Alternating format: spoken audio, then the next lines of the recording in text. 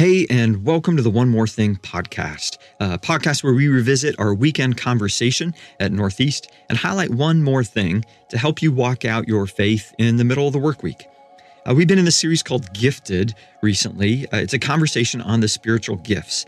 And this weekend, we talked about how the key to being used by God is less about having the right gift and more about having the right posture. The reality is, we could be the most gifted person on the planet, but if we don't have the right heart for God, if we're not using these gifts in the right way for His glory, then, it's all for naught. But as I was reflecting on this during my morning run, I wanted to say one more thing. I don't know if you remember Christmas morning as a child, all the excitement, all the enthusiasm of waking up knowing that someone had gotten something for you. I still remember some of the gifts I was given as a child. They forever stand out in my memory. These sweet moments when I was given this profound expression of love by my parents, right?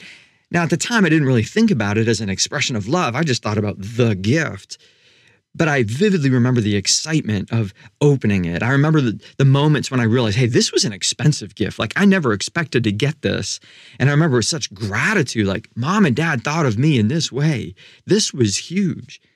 As I was thinking on what that was like, to know that I'd been given a gift like that as a child, I couldn't help but wonder why our perspective is so different when it comes to the spiritual gifts. Guys, here, the God of the universe thought of us, has a plan for us, and He didn't want to leave us unequipped for living on mission for Him. And so He intentionally and He purposefully gives us not only His Holy Spirit, but He gives us gifts through the Spirit, so that we can be a part of this work that He's doing in our world. And yet, instead of excitement at the notion that God has thought of us, that God has gifted us, that He didn't leave us alone, instead of excitement over this, we tend to approach this conversation on spiritual gifts with hesitancy or reluctancy. Instead of gratitude that He would do this for us, we get nervous. Like nervous about serving Him, nervous about, am I going to mess this up? Is this the right gift? Did God give me the right gift?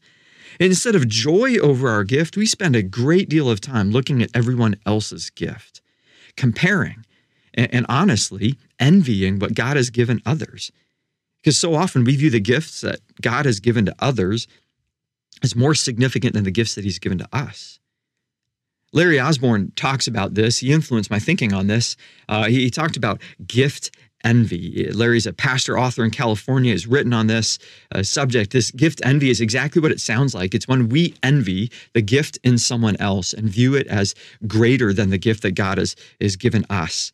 And I think about this from the perspective, again, of Christmas morning. And as a parent, if my child were to envy what another parent gave to their child, it would drive me nuts, right? Like, stop looking at theirs. Stop envying that. You're totally disregarding the gift that I gave you.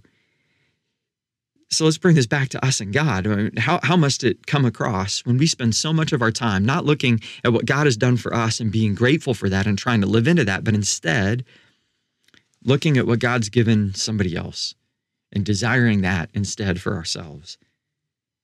See, the question is, what should our heart be towards God when it comes to the gifts? Maybe instead of reluctance or even skepticism, we need to approach this conversation with a lot more joy. Maybe instead of envy, we need to practice a little more gratitude. See, the God of the universe did not leave us alone, and He didn't want us to face life without giving us the things that we needed to accomplish what He's left us here to do.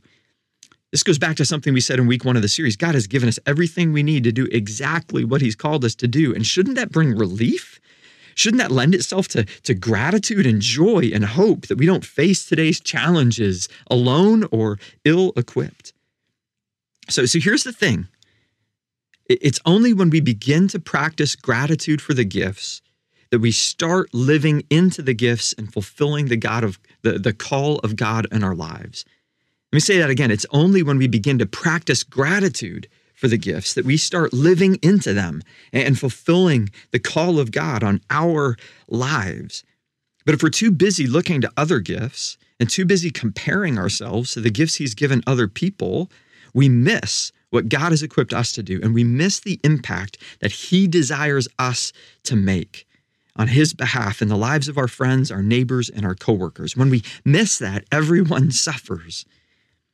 It's only when we begin to practice gratitude that we can take hold of what God has done in our lives and we exercise our gifts for the glory of God and for the good of others. The fact that God has gifted us should give us confidence. We can absolutely make a difference for him. We can absolutely play a part in making disciples of all nations. This isn't just something he's left the professional Christians to do. You don't have to go to seminary. You don't have to give up your career to become a pastor, to make a difference right where you are. This is great news. It's great news for family members that you care about who don't know Jesus. It's great news for the coworkers that you love and that you hope will one day recognize the hope that's in you because God has equipped you to reach them. And it's not because there's something special in you per se. It's because the God of the universe has placed his Spirit in you. And the God of the universe has gifted you through that same Spirit so that you might partner in his work in this world.